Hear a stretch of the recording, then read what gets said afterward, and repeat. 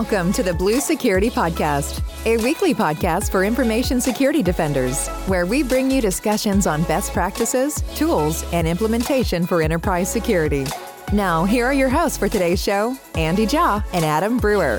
Welcome to this week's episode of the Blue Security Podcast. I'm Andy, your host. And I'm Adam, your co-host.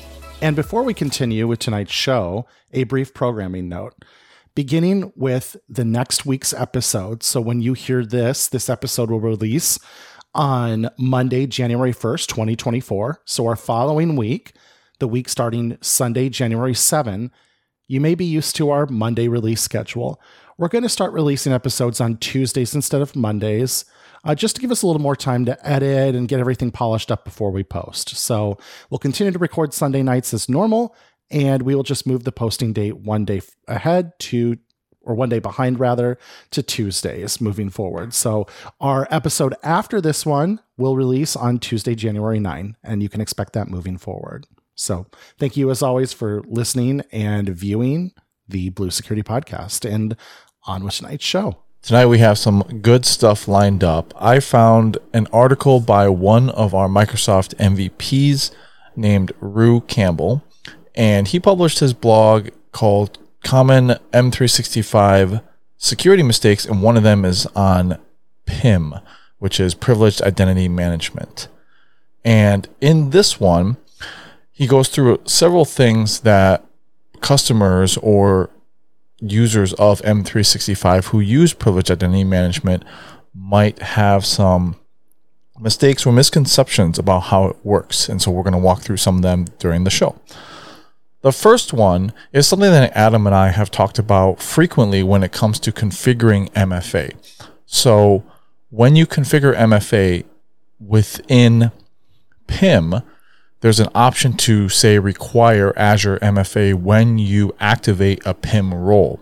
And so Privileged Identity Management, if you're not familiar with it, it is a feature of Entra ID Plan 2 or EMS E5 or ME5 Security or ME5 Complete Suite. And it allows you to have just-in-time activation of privileged roles. And so when you configure these roles, there's certain options. One of them is to require MFA. When you do that, the claim for the MFA, if you're within the Microsoft ecosystem, gets passed to Azure. And so it doesn't require you to redo the MFA token. So the user behavior, if you have this configured and you're within the Microsoft suite, say you're using the Microsoft Authenticator or conditional access with MFA or Windows Hello for Business on a managed machine, so on and so forth, that MFA token will get satisfied, the claim requirement will get passed through, and M365 will say, yes, they satisfied the MFA, we don't need to re-MFA them. That is a good thing for users because they're not constantly getting prompted, and that claim gets continually satisfied. When I deployed this at another organization when we were using Okta, the experience was a little bit different. Because we used Okta to MFA, the authentication to M365 or Azure required the MFA, and then when you activate it and you required Azure MFA, it would then prompt again for the MFA within the Microsoft Authenticator. So the first one was when the Okta Verify app, and then the second one was in the Microsoft Authenticator app. That does exactly what we want in this case, which is pretty much to require a secondary MFA. I think that's what most people think in their minds. But if you're within the Microsoft ecosystem, you're not going to get that behavior.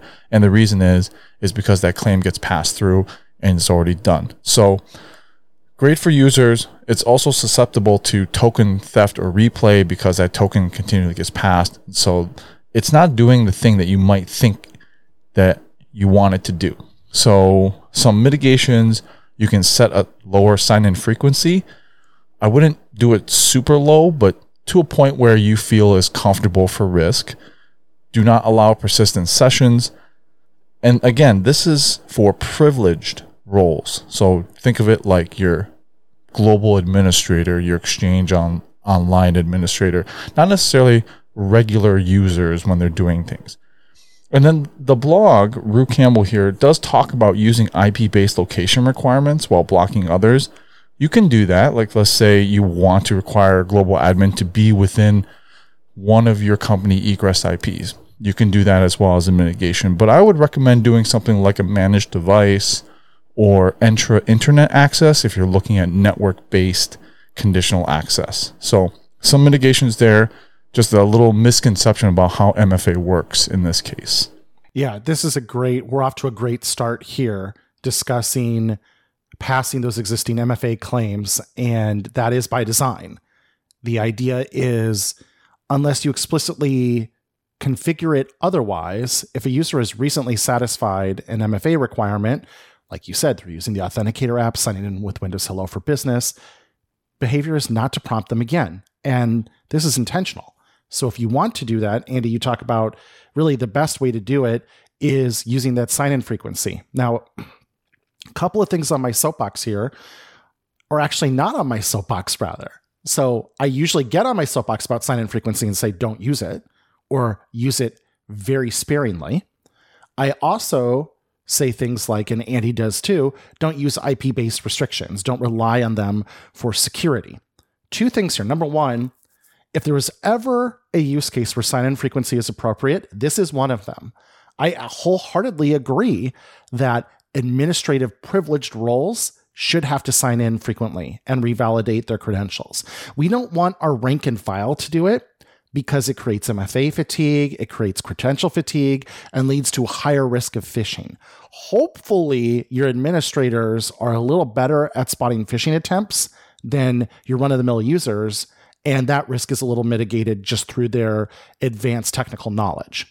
So, okay with sign-in frequency for that. The other one, I don't like not asking for MFA based on your IP location. That is clearly not a zero trust principle, but using IP-based location as one of many conditions that you must satisfy to become an administrator is a whole different concept.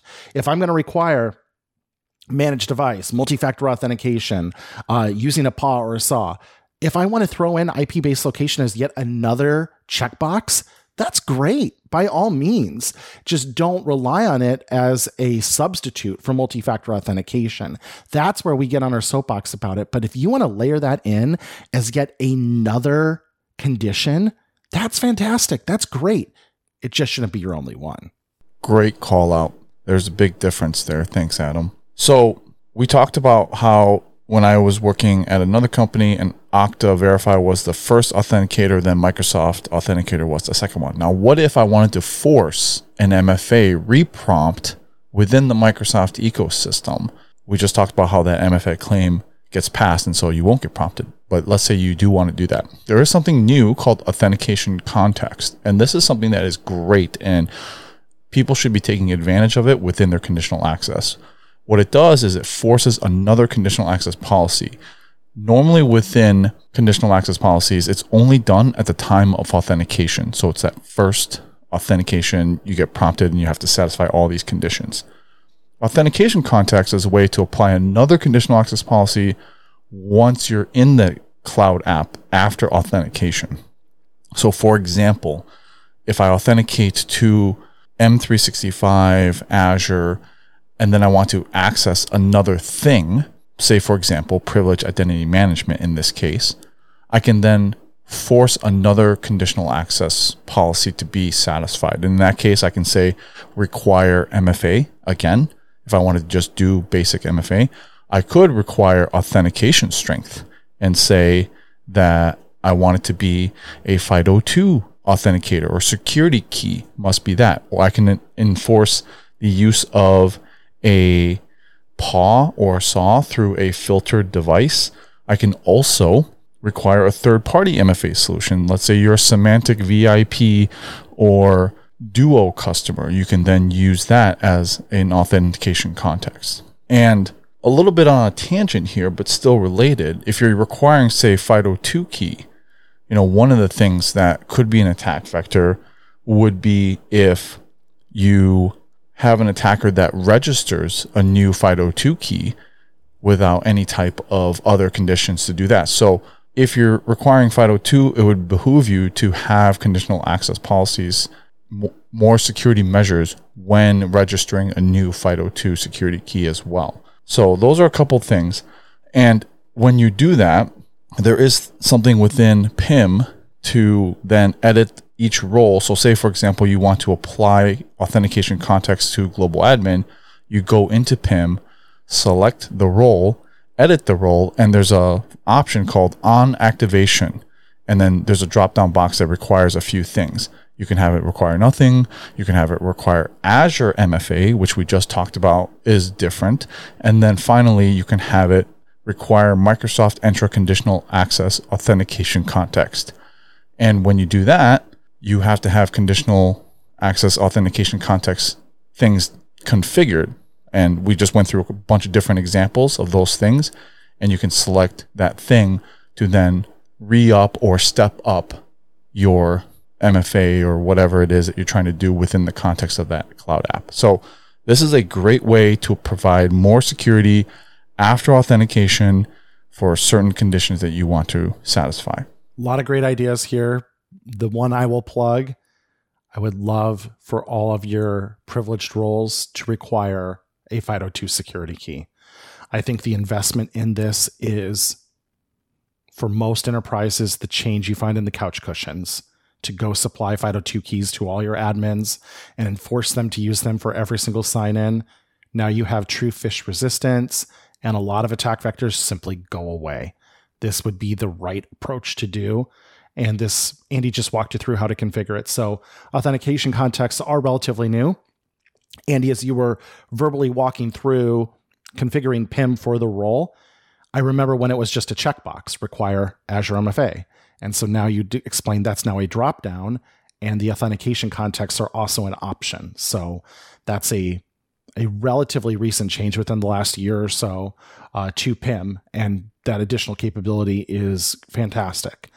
Now, to be fair, we still keep reporting metrics all the time that there is a very high percentage of privileged roles that don't even require MFA at all. If you have to start there, but this is your North Star.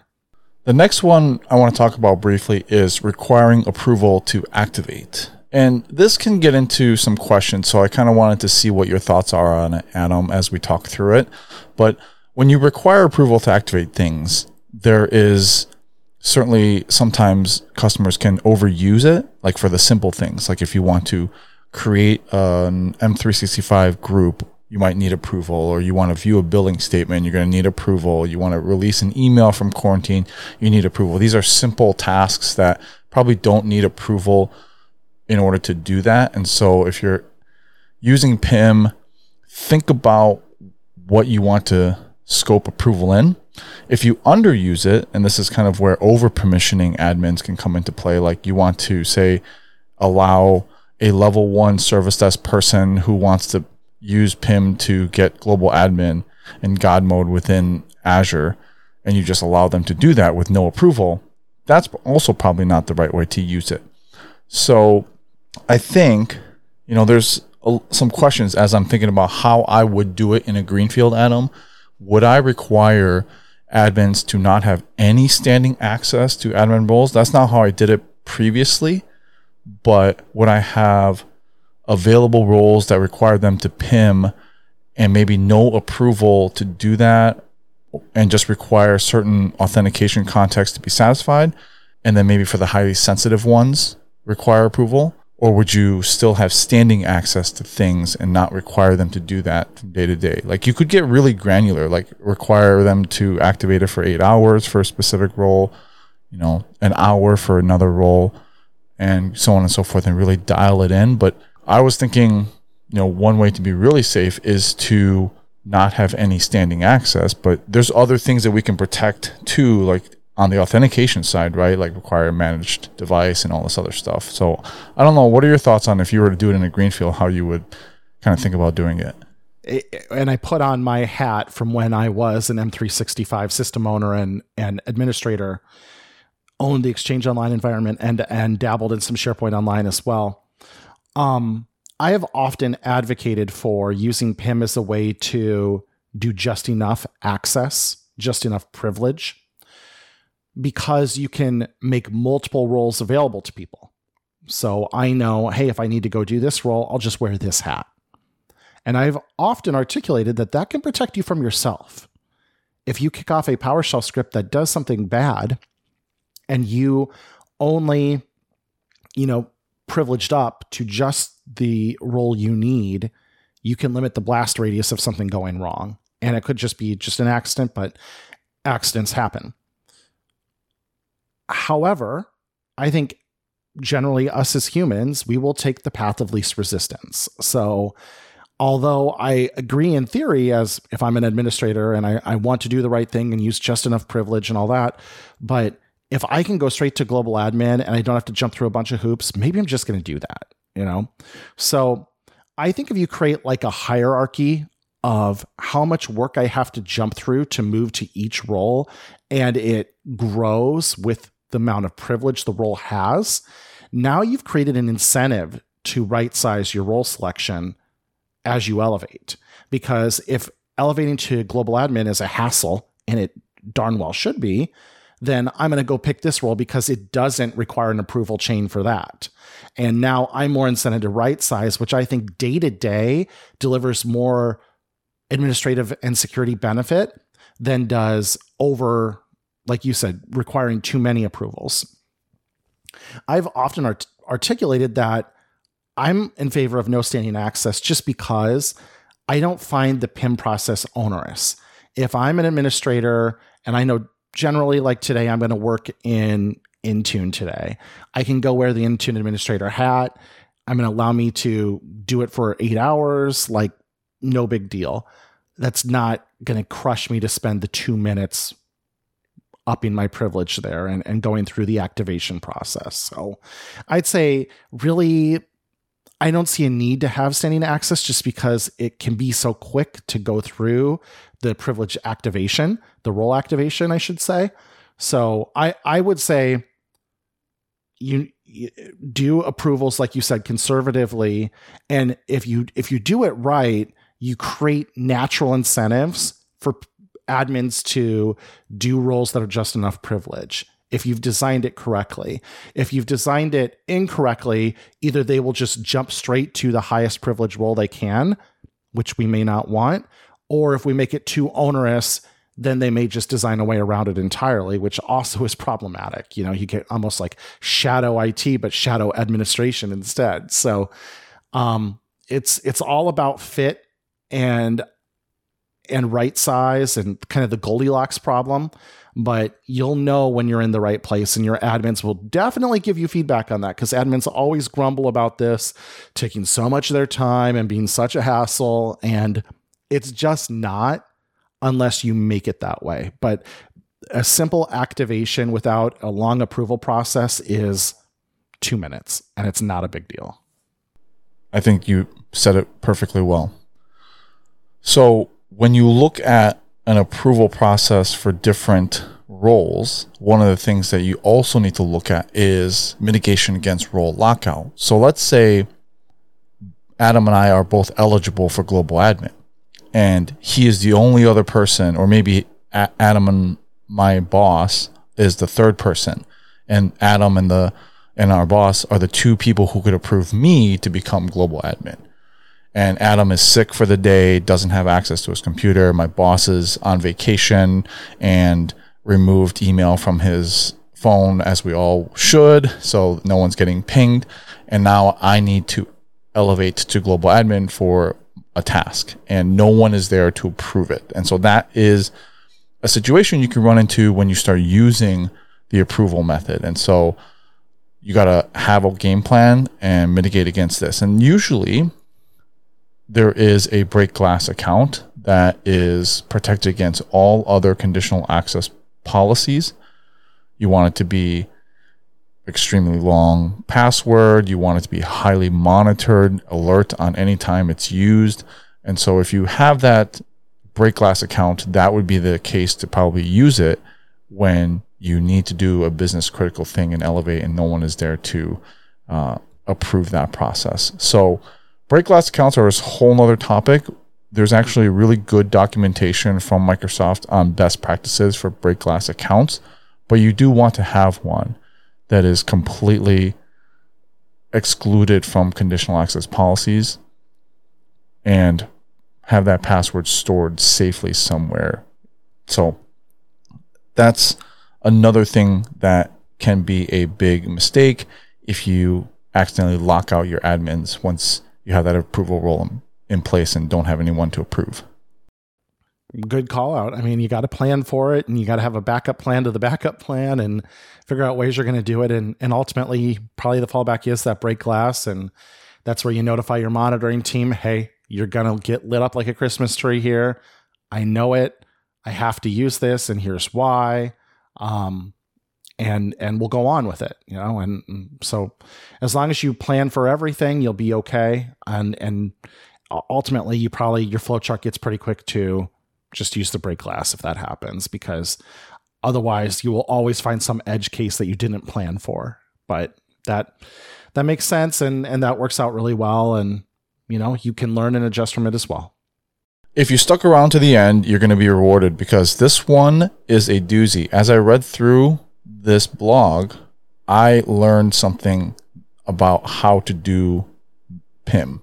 And so this last one is an amazing piece of advice for those who are using PIM already or think about using it. If you want to protect non-Entra, non-Azure resources, you can with privileged identity management. Traditionally, up until maybe about a year ago or so, PIM was used for Azure roles. So built-in Azure roles like Global Administrator, Exchange Online Administrator, Cloud Device Admin, you know, so on and so forth. Any role that was available within Azure, you could PIM up to, essentially.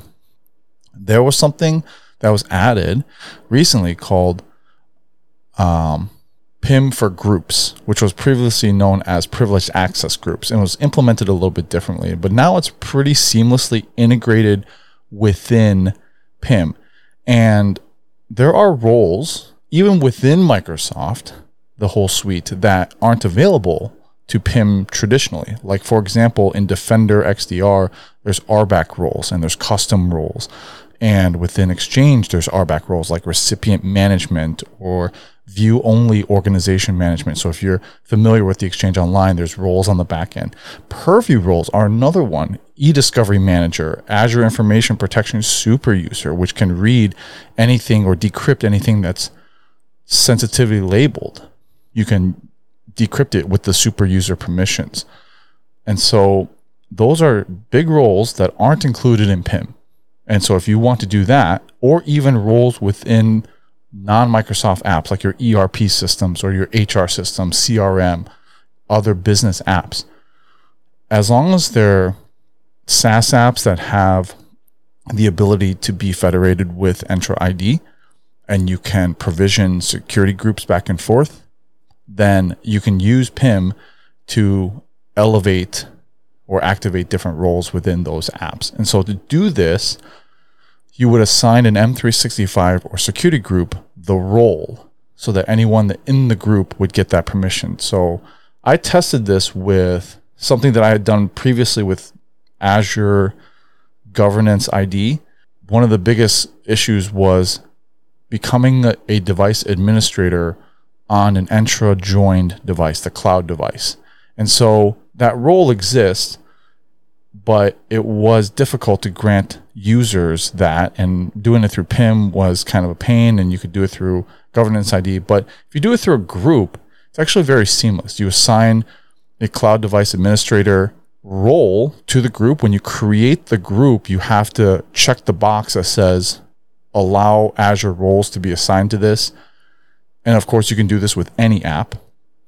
And once the group is created, then you activate it within PIM to say, I want this to be visible within PIM and to be able to be eligible for users to be assigned to.